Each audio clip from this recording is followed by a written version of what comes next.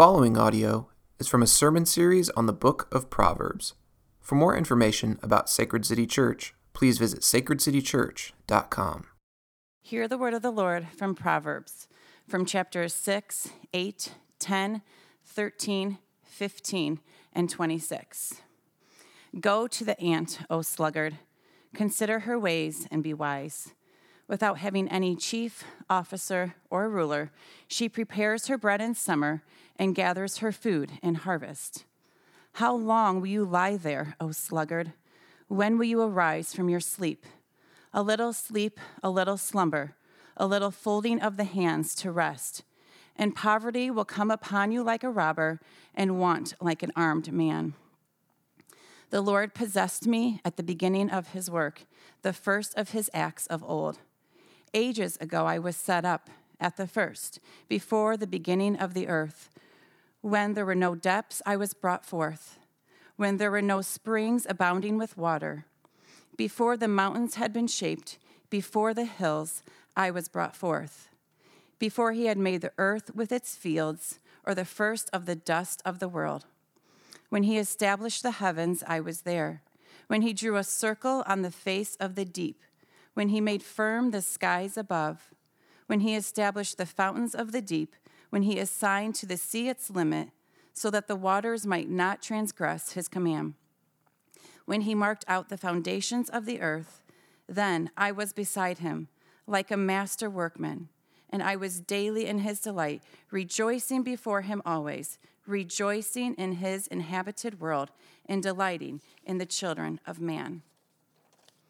Like vinegar to the teeth and smoke to the eyes, so is the sluggard to those who send him.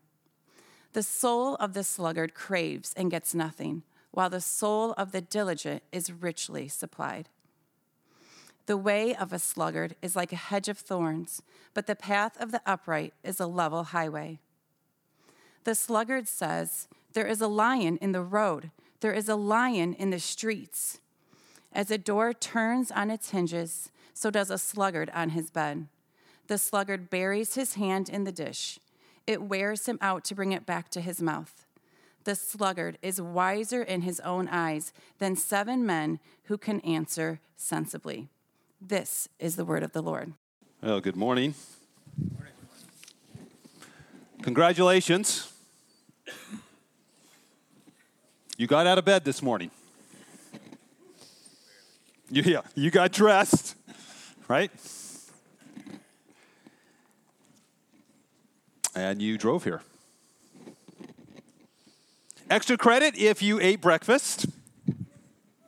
Okay, good. So this message isn't for you.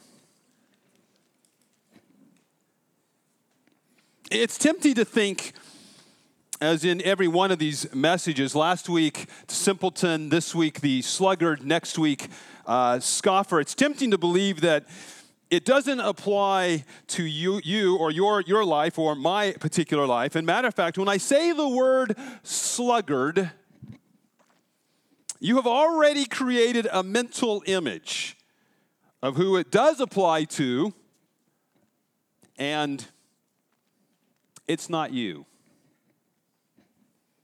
My mental image is this. It's a 31-year-old, 2:23 in the afternoon. He's lounging on a couch, bathrobe half open, wearing gray gym shorts, probably from his high school. No shirt. 2-day-old stubble. Hair askew. Potato chip bag in hand. Chips, crumbs cascading over the couch edge as if time has stopped. A video game controller in hand. Eyes staring seriously at something just over my shoulder. And I suspect it's a large screen TV with a video game. That's my sluggard.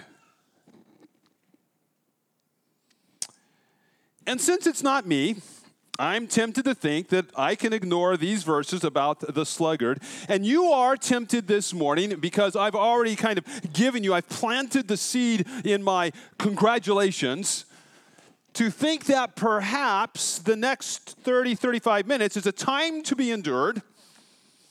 Or maybe you can get some nuggets out of what we're going to be looking at in terms of the Proverbs in order that you can apply it to the sluggard that you really do know, the sluggard that's in your head.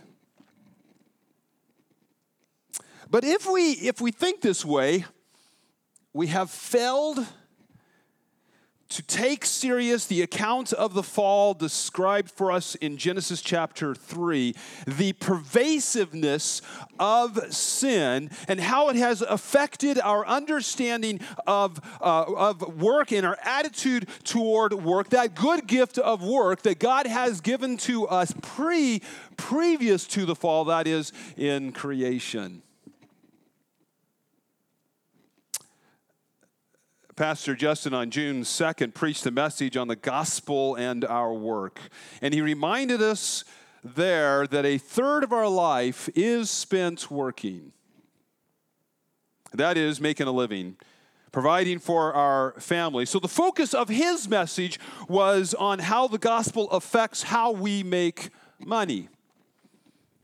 But today's message asks us to think beyond our financial, on ourselves as beings of financial providers, but we need to think about our identities in Christ.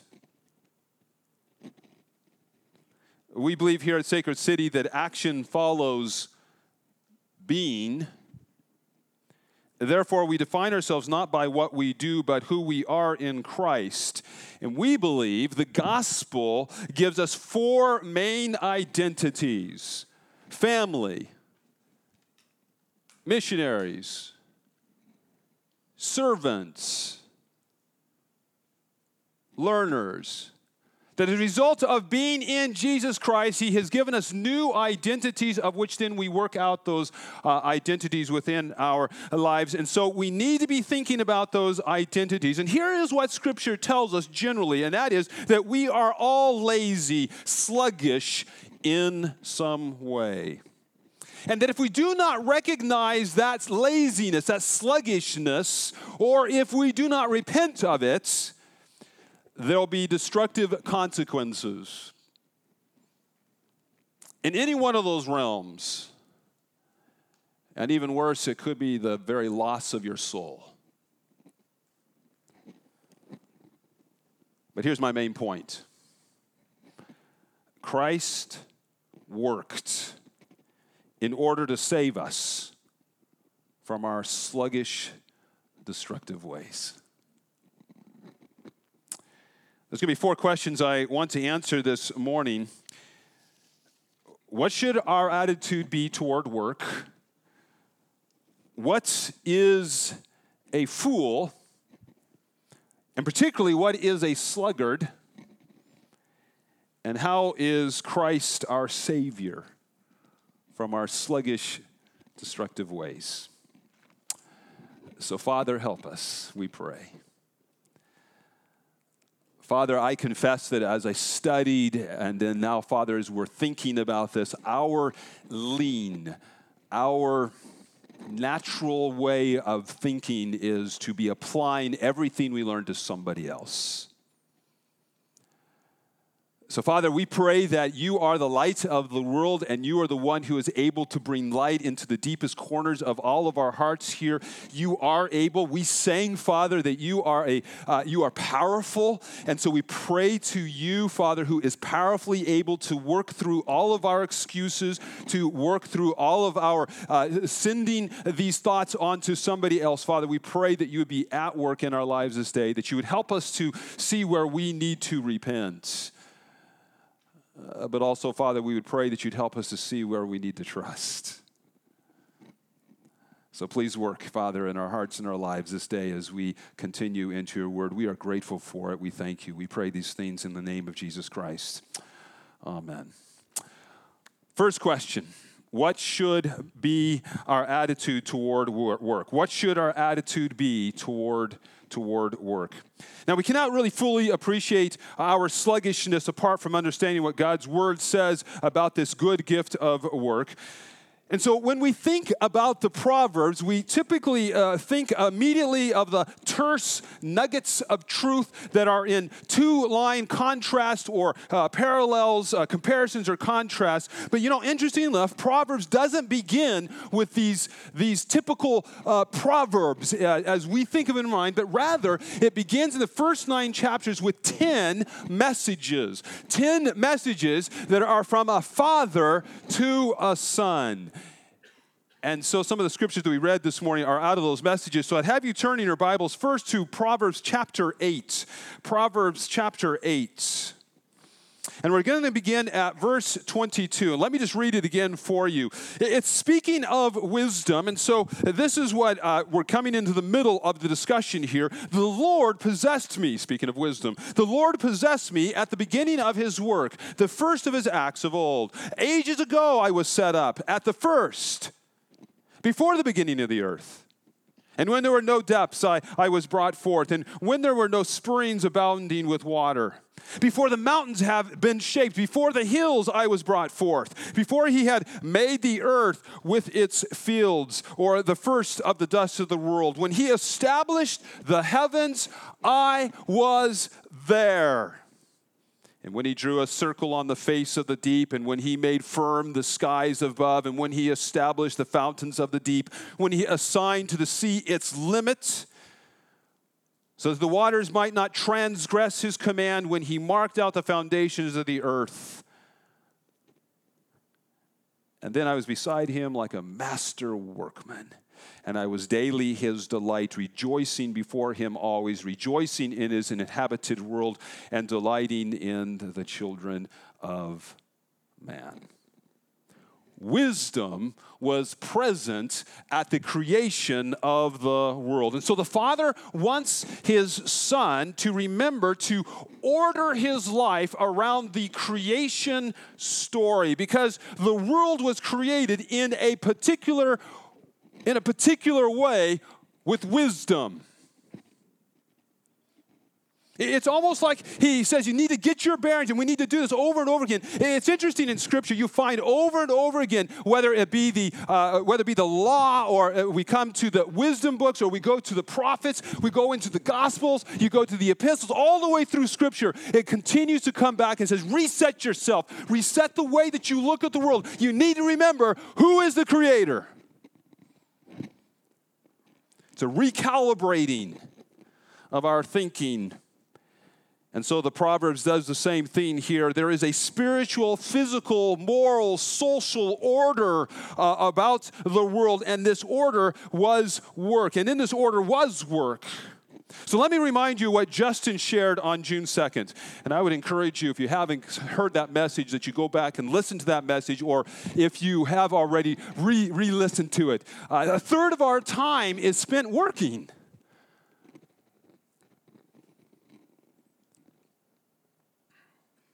The gospel informs a particular attitude that we are to have toward work. And so here's the first attitude. Work is not a curse to be avoided. Work is good. To work is good.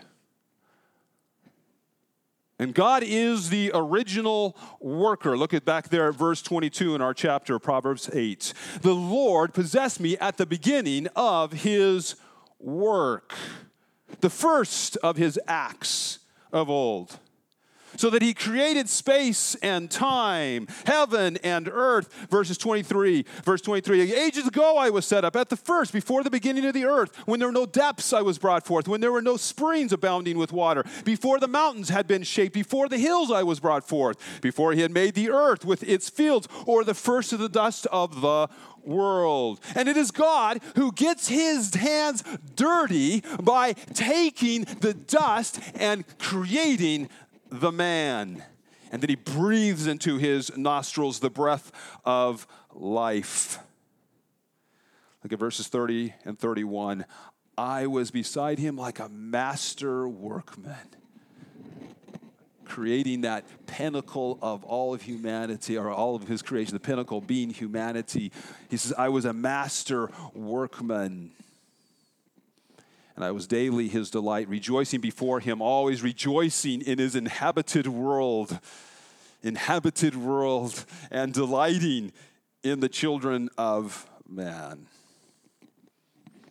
Justin reminded us that it was God who, 1, brings order out of chaos, 2, brings fruitfulness out of fruitlessness, 3, acts for the good of humanity and is not selfish, 4, he works consistently but not constantly. There was a weekly rhythm so that the God who never slumbers nor sleeps rests on the seventh day.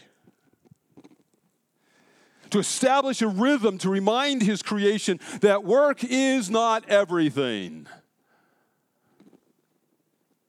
It's not a curse to be avoided. And because it's not everything, second attitude, work is not an idol to be worshiped. The beauty of the God-given act of rest is that it helps us answer this simple question: am I worshiping my work? If I find it really hard to rest, to enjoy God, to enjoy his creation, to enjoy my relationships, then I am probably worshiping my work. 2 attitudes as we think about sluggishness. Work is not a curse to be avoided. Work is not an idol to be worshipped. But we are going to see now in the next question, what is a fool? We're going to see the fall and the introduction of sin into our world, which changed everything. But don't forget, Christ worked in order to save us from our sluggish, destructive self. So, what is a fool? A sluggard is a particular type of fool. So what is a fool? Well, Tim Keller, in his work in the Proverbs, provides a working definition of a fool that I think is very helpful for us as we continue to delve into these particular types of fools: simpleton, sluggard, next week, scoffer. And so he says it this way. He says, a fool is someone who is out of touch with reality and should know better. Now think about this in a simple illustration. A 5-year-old is roasting a marshmallow for the first time on his own on a straightened coat hanger around the family campfire. Mom and Dad have always done it before, but now they're giving them the next step forward in maturity here. Gives him that coat hanger, puts the marshmallow on, puts it in there, begins to roast it, going well. Mom gets the graham cracker and chocolate ready to receive that marshmallow. All is going well. The marshmallow slips into the graham cracker sandwich. Yeah. Now you can see it, right? If you're a parent of 2 little children, next up, Dad looks away for just a second to get another marshmallow. And the 5-year-old looks at the business end of that coat hanger, and it's dark and black. It doesn't look hot at all. And he puts his hand on it. And he burns his hand. He's out of touch with reality. But we don't call the 5-year-old a fool because he probably shouldn't have known better. Now, if we use the illustration, and it's a 25-year-old who's had a few too many, and he does that, we say he's not only out of touch with reality, what looks cool is not cool, it is absolutely hot, and secondly, he should know better. That's a fool. Fools are out of touch with reality, and they should know better. So out of touch with reality. There's two basic realities we must grasp and measure our life by if we are going to avoid foolishness or avoid making a foolish decision. Or putting it positively, there are two basic realities that if you are going to be on the road of wisdom, you need to grab a hold of these two realities. A fool is one who's out of touch with the reality that, number one, the universe is ordered. The universe is ordered. There is a physical, social, moral, and spiritual order to the world. There is a givenness about the world. There are just some givens that if you're going to be wise, we need to grasp them and measure all of our decisions by these givens.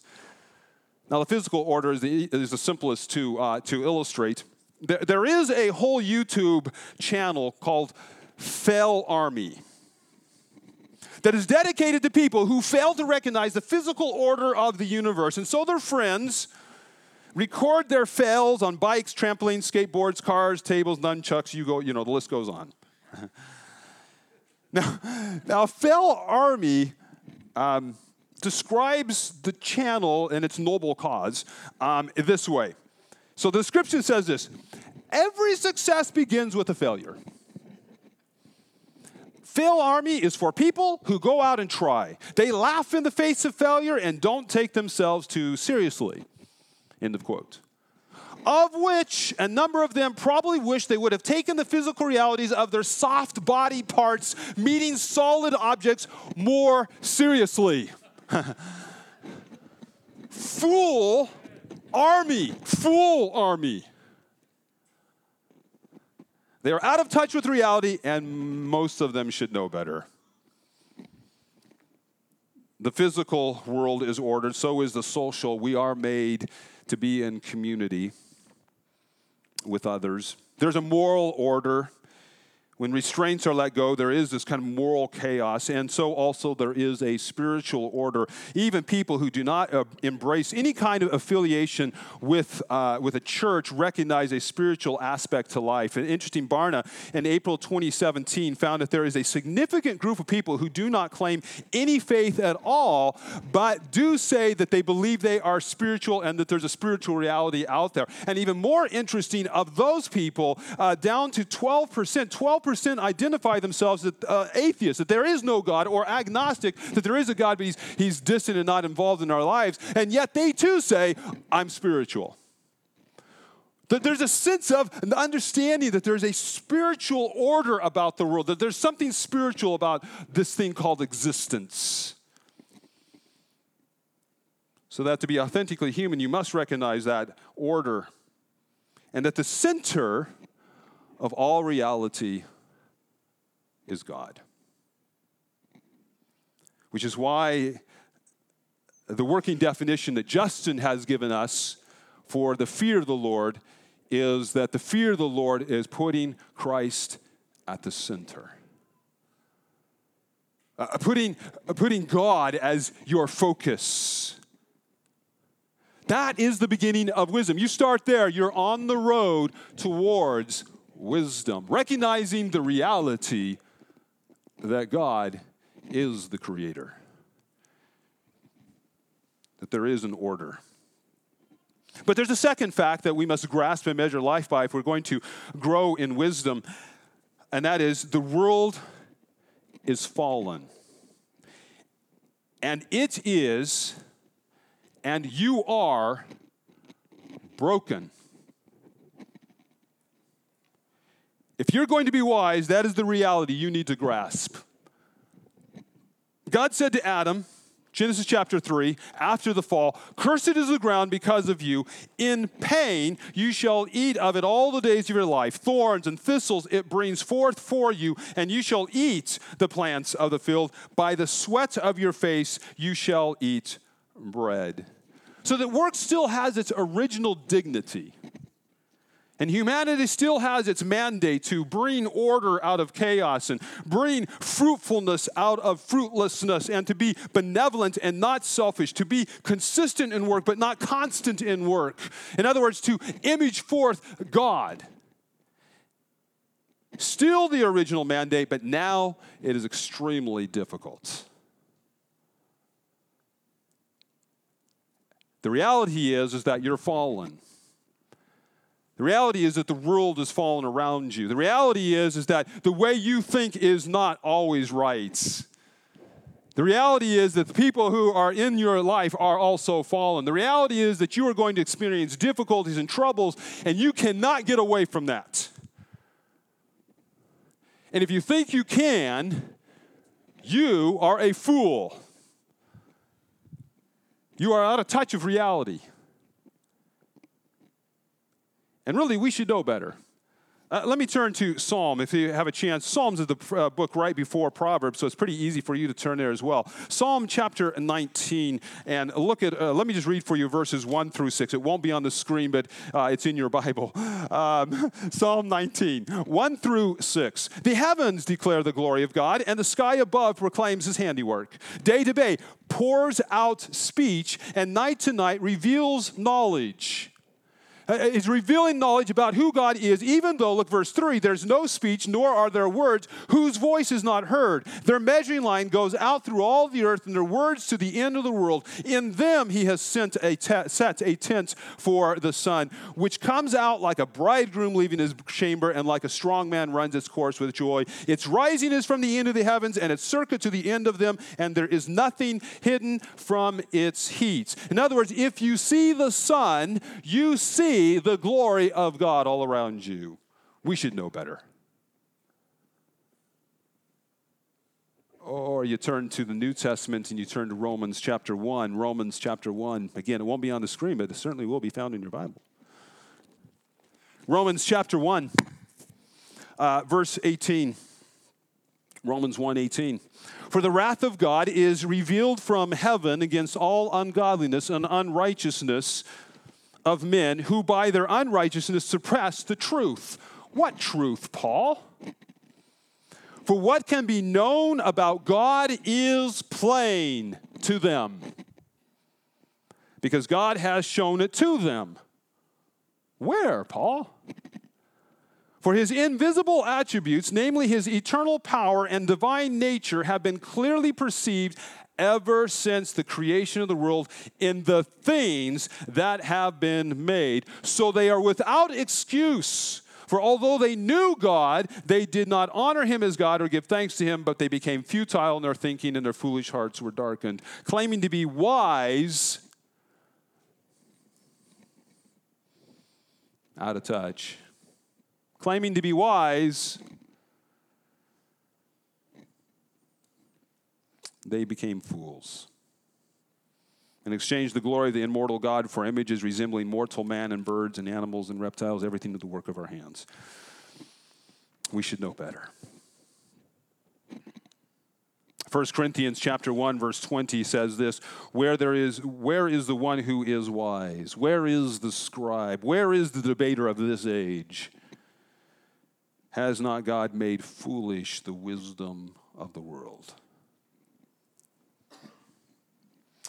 So a fool is out of touch with reality, and we should know better, so that the writer of Proverbs has to tell the sluggard, while you should have dominion over the creeping things, let me tell you what, fool, sluggard, why don't you go to the creeping things and they'll teach you something. So now turn back in your Bibles to Proverbs chapter 6. Proverbs chapter 6, it will be on the screen for you. Chapter 6, beginning at verse 6.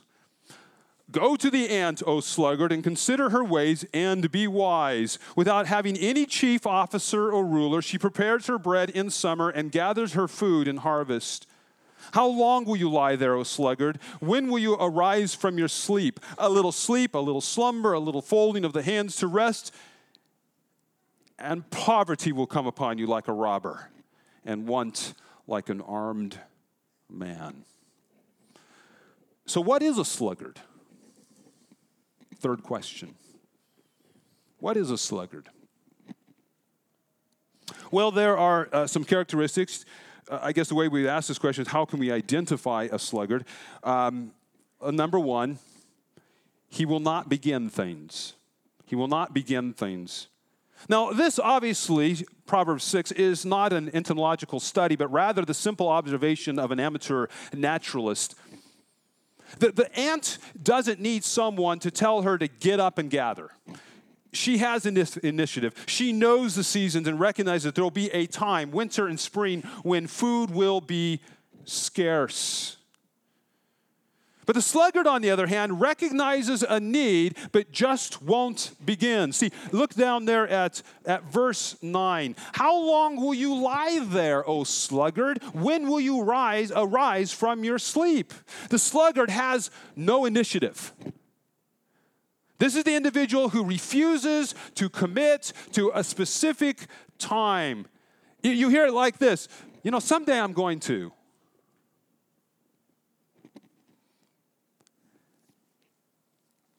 Now remember, we need to be applying these to our identities, and so family. One of the identities that we believe we have is that of being a family. Through Jesus, we believe that we are children of God, and thus brothers and sisters with each other. And as family, we see it as our call to personally care for the needs of one another, both physically and spiritually. Through missional community and the Sunday gatherings, we disciple and nurture and hold each other accountable to our covenant life together. So for family, and this is the identity that we are supposed to have, are you one who's never started and said, one day I'm going to be part of an MC. One day I'm going to join one of those MCs. Well, a sluggard will not even begin things. Perhaps that's you. Or perhaps you know someone within the family and you said, I'm going to help them. I'm going to help them. But you never do.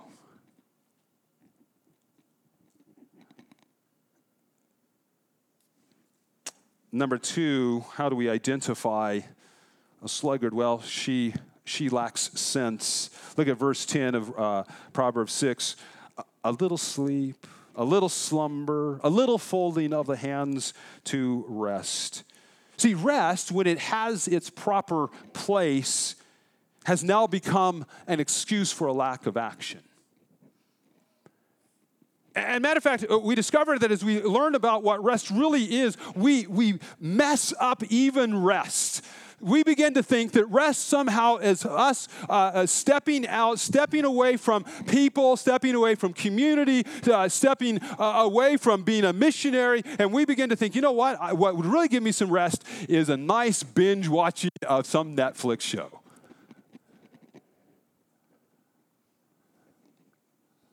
Or this video game. Or this vacation. She lacks sense. This is the individual who is self-deceived, who because she says, well, I'm not going to do it. Because she doesn't say I'm not going to do it. No, she believes one day she will do it. But her indecision or no decision is a decision. Yeah. What she doesn't realize is that the small excuses of delay, so look there again, masterfully written, little, compounded have tragic results.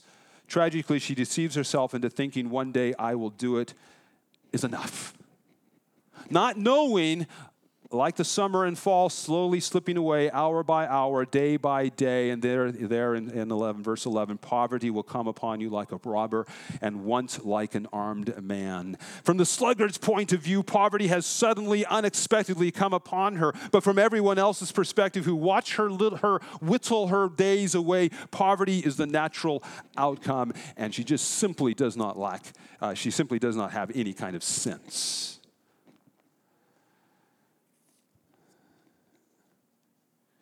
We believe our identity is not only family, but also learners. We are disciples of Jesus who take responsibility for our own development and the development of others. And so as learners, how does this apply to us? Do we think that if we keep on saying, one day I will do this? Porterbrook.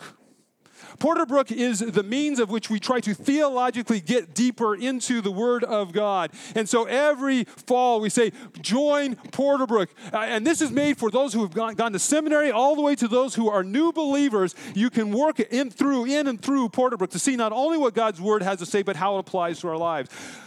And you've said, I'm going to do that one day.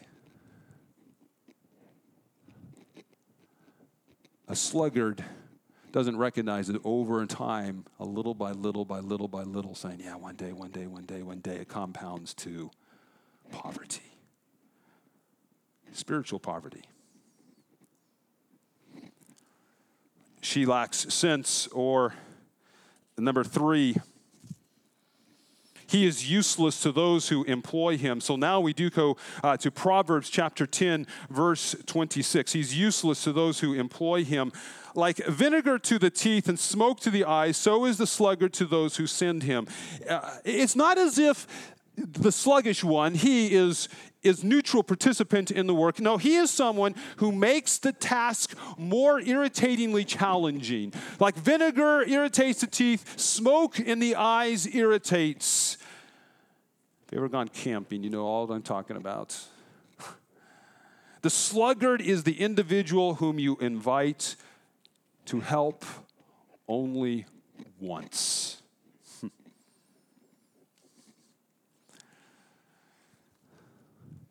Family, learner. We also say that one of our identities is that of servants. We are servants of God who serve others as a way of life. Jesus said, I'm among you as one who serves.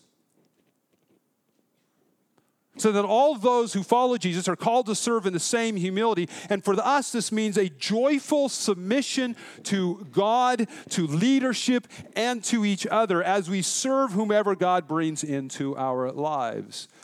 But perhaps your sluggish way is that as a servant, you want to do it your way, and it's only your way. You don't want to submit. You know better than leadership. A sluggard says, I know my own way. And you become like vinegar to the teeth or smoke to the eyes, irritating, making the work much more difficult.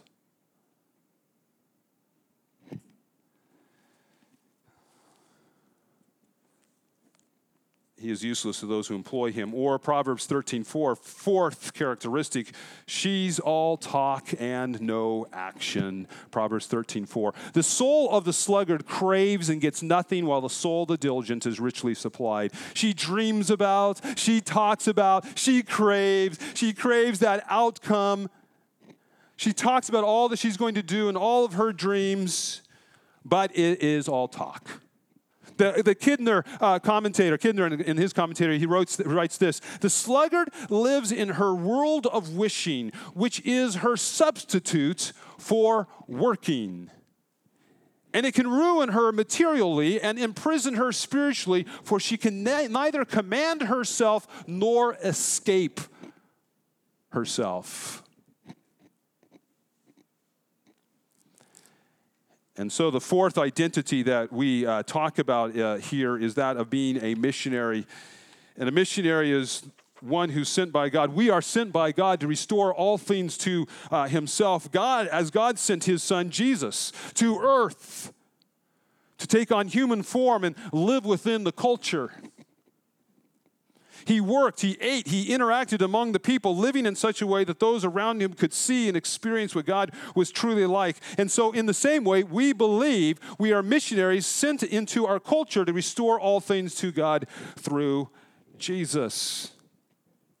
But if all you say is, I'm going to do that one day, I dream of seeing others come to faith in Jesus Christ, and you don't do anything, it's all talk. You're a sluggard. Out of touch with reality. And we should know better. Number 5, he is easily dismayed in the face of difficulty. Proverbs 15:9. Proverbs 15:9, the way of a sluggard is like a hedge of thorns, but the path of the upright is a level way. See, the key to this verse is the contrasting subject of sluggard and upright. Living a life with God as the center, the fear of God, results in a person who is fortified for difficulties. Both the sluggard and the uprights, they face difficulties, but as you observe how they handle them, one looks like they're progressing through a hedge of thorns, while the other one seems to be progressing like they're on a highway. The reality is that as we live in this fallen world, it is filled with difficulties. And God doesn't remove the difficulties. But like his own son, who had to face the difficulties and fallenness of this world to the point of suffering and dying on a cross, so he is forming his children into steadfast, principled people, just like Jesus Christ, using the same means.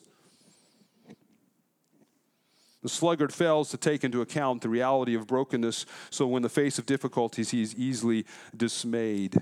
Number 5, he is easily dismayed in the face of difficulties. Number 6, she is unteachable. She is unteachable. Our last passage, Proverbs 26. Look at there how it begins, verse 13. The sluggard says, there's a lion in the road. There's a lion in the streets. She gives all kinds of excuses. It's probable, remotely possible, but improbable. Verse 14, as a door turns on its hinges, so does a sluggard on his bed. Sleep is her preferred state of existence. She says, you know what, I'm better in the afternoon. And then the afternoon slips away and says, you know what, I'm better in the evening. And then the evening slips away and says, oh, you know what, I'm better really late at night. As commentator Ray Ortlund describes her, he says, she is lazy, constantly making the soft choice, losing one opportunity after another, after another, after another. And then look down to verse 16 there. The sluggard is wiser in his own eyes than 7 men who can answer sensibly. And here's the sobering reality.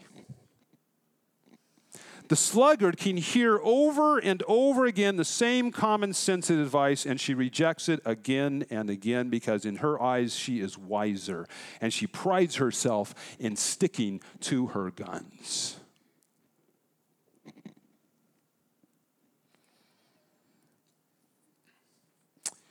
Now, if you're nurturing your inward sluggard, if you're nurturing this sluggishness about life, there's a downward progression. Number 7, he cannot do the simplest of tasks. Verse 15, the sluggard buries his hand in the dish, and it wears him out to bring it back to his mouth. That's supposed to be funny and tragic. If you continue to nurture a sluggishness, whether it be as a learner or as a servant or as a missionary or within the family as a family member, if you continue to nurture that sluggishness, simple things become extremely difficult.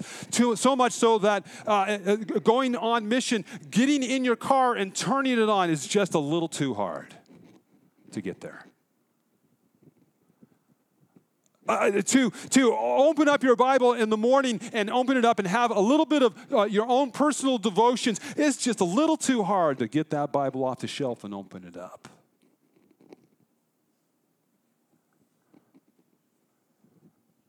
Little tiny things all of a sudden become huge, so that if you begin to consider your own life within the identities that God has given you and you see your excuses, all you should do is kind of laugh at yourself. Because you're a tragic picture of someone who's sluggish, a sluggard.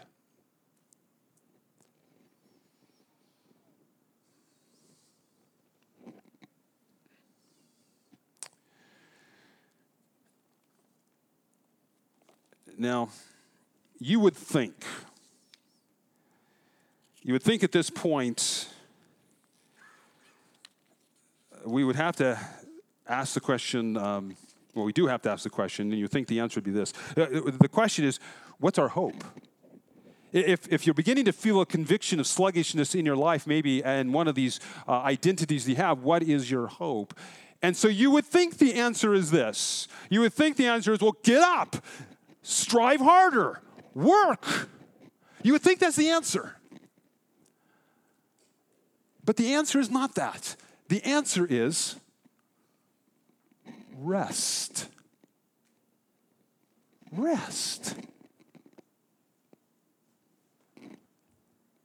See, Christ worked in order to save us from our sluggish, destructive self. So he's not calling us to strive anymore. He's not calling us to work anymore. Rather, he's calling us to rest in the work that Christ already did for us on the cross. Good news. Yes. Christ worked in order to save us from our sluggish, destructive self. So how is Christ a Savior? Fourth question, how is Christ the Savior of our sluggish, destructive self? First, he worked on your behalf. He worked on your behalf. One, he upheld the honor of work and perfectly imaged his Father. He was a carpenter. He learned and worked a trade. And remarkably, he sat at the feet of teachers. We have a record of his parents losing track of him in Jerusalem, in the throngs of Jerusalem, just like you did with your kids at the mall. And so they only find him a little bit later, 3 days later, to find him listening to the teachers in the temple, and he's asking them questions. In Hebrews chapter 5, verse 8, it says he learned obedience through what he suffered. So he upheld the work, the honor of work, and perfectly imaged his Father. Number two, he perfectly fulfilled the assignments in his life. John chapter 4, verse 34, he says, Jesus says, my food is to do the will of him who sent me and to accomplish his work. And in John 17:4, in his prayer in the garden, he prays, I have glorified you on the earth by completing the work you gave me to do. He lived the life we should have lived. Number three, he finished the work of the Father on the cross. On the cross, as he completed the work of our salvation, he cried, it is finished!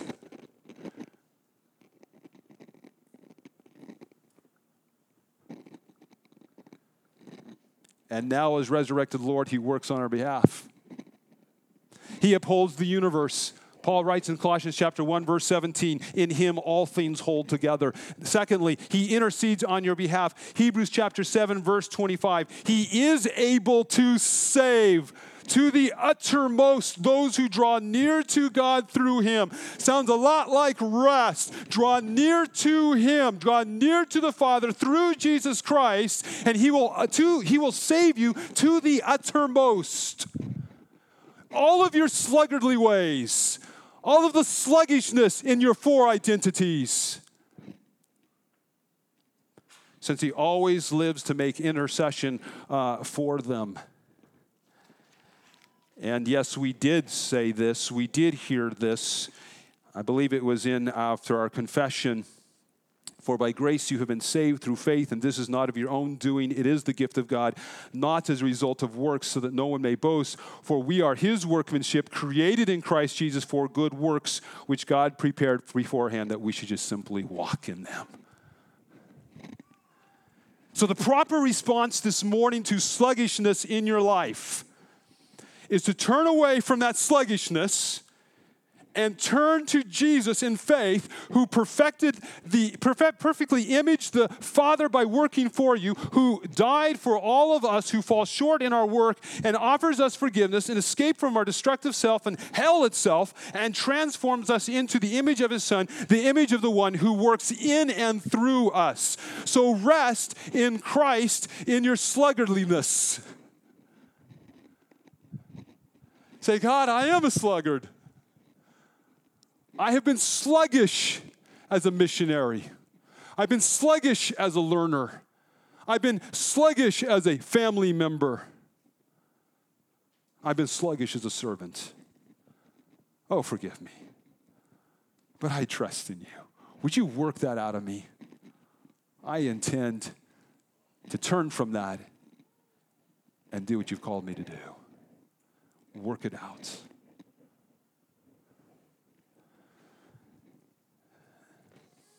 Perhaps your sluggishness has been in simply resting in Jesus Christ as your Lord and Savior. You may have been here for a couple weeks, couple months, couple years, and you've never rested in Christ. And all that brokenness and all that pain and suffering, you've tried rest, you've tried different things to try to escape it. It seems smart, seemed like a good idea, but you keep coming back to your broken self. Christ says, I worked for you. I died for you. I lived the life you should have lived and should live. And I died the death that you should have died. Trust me as your Lord and Savior. And I will make you new. And I will give you life. I'll save you from your sluggish self. That's good news. As we take this Lord's Supper, that's exactly what we're celebrating. We're celebrating the work that Christ did for us so that we could be people who could rest in him and be people who live out of our identities. If you are in Christ, you are a missionary. You are a learner. You are a servant. You are a family member. You are already that. Live it out now. That's what God is calling us to do. Father, we thank you. What good news. We don't leave this place trying harder, striving to be better. Oh no, Christ did all that for us.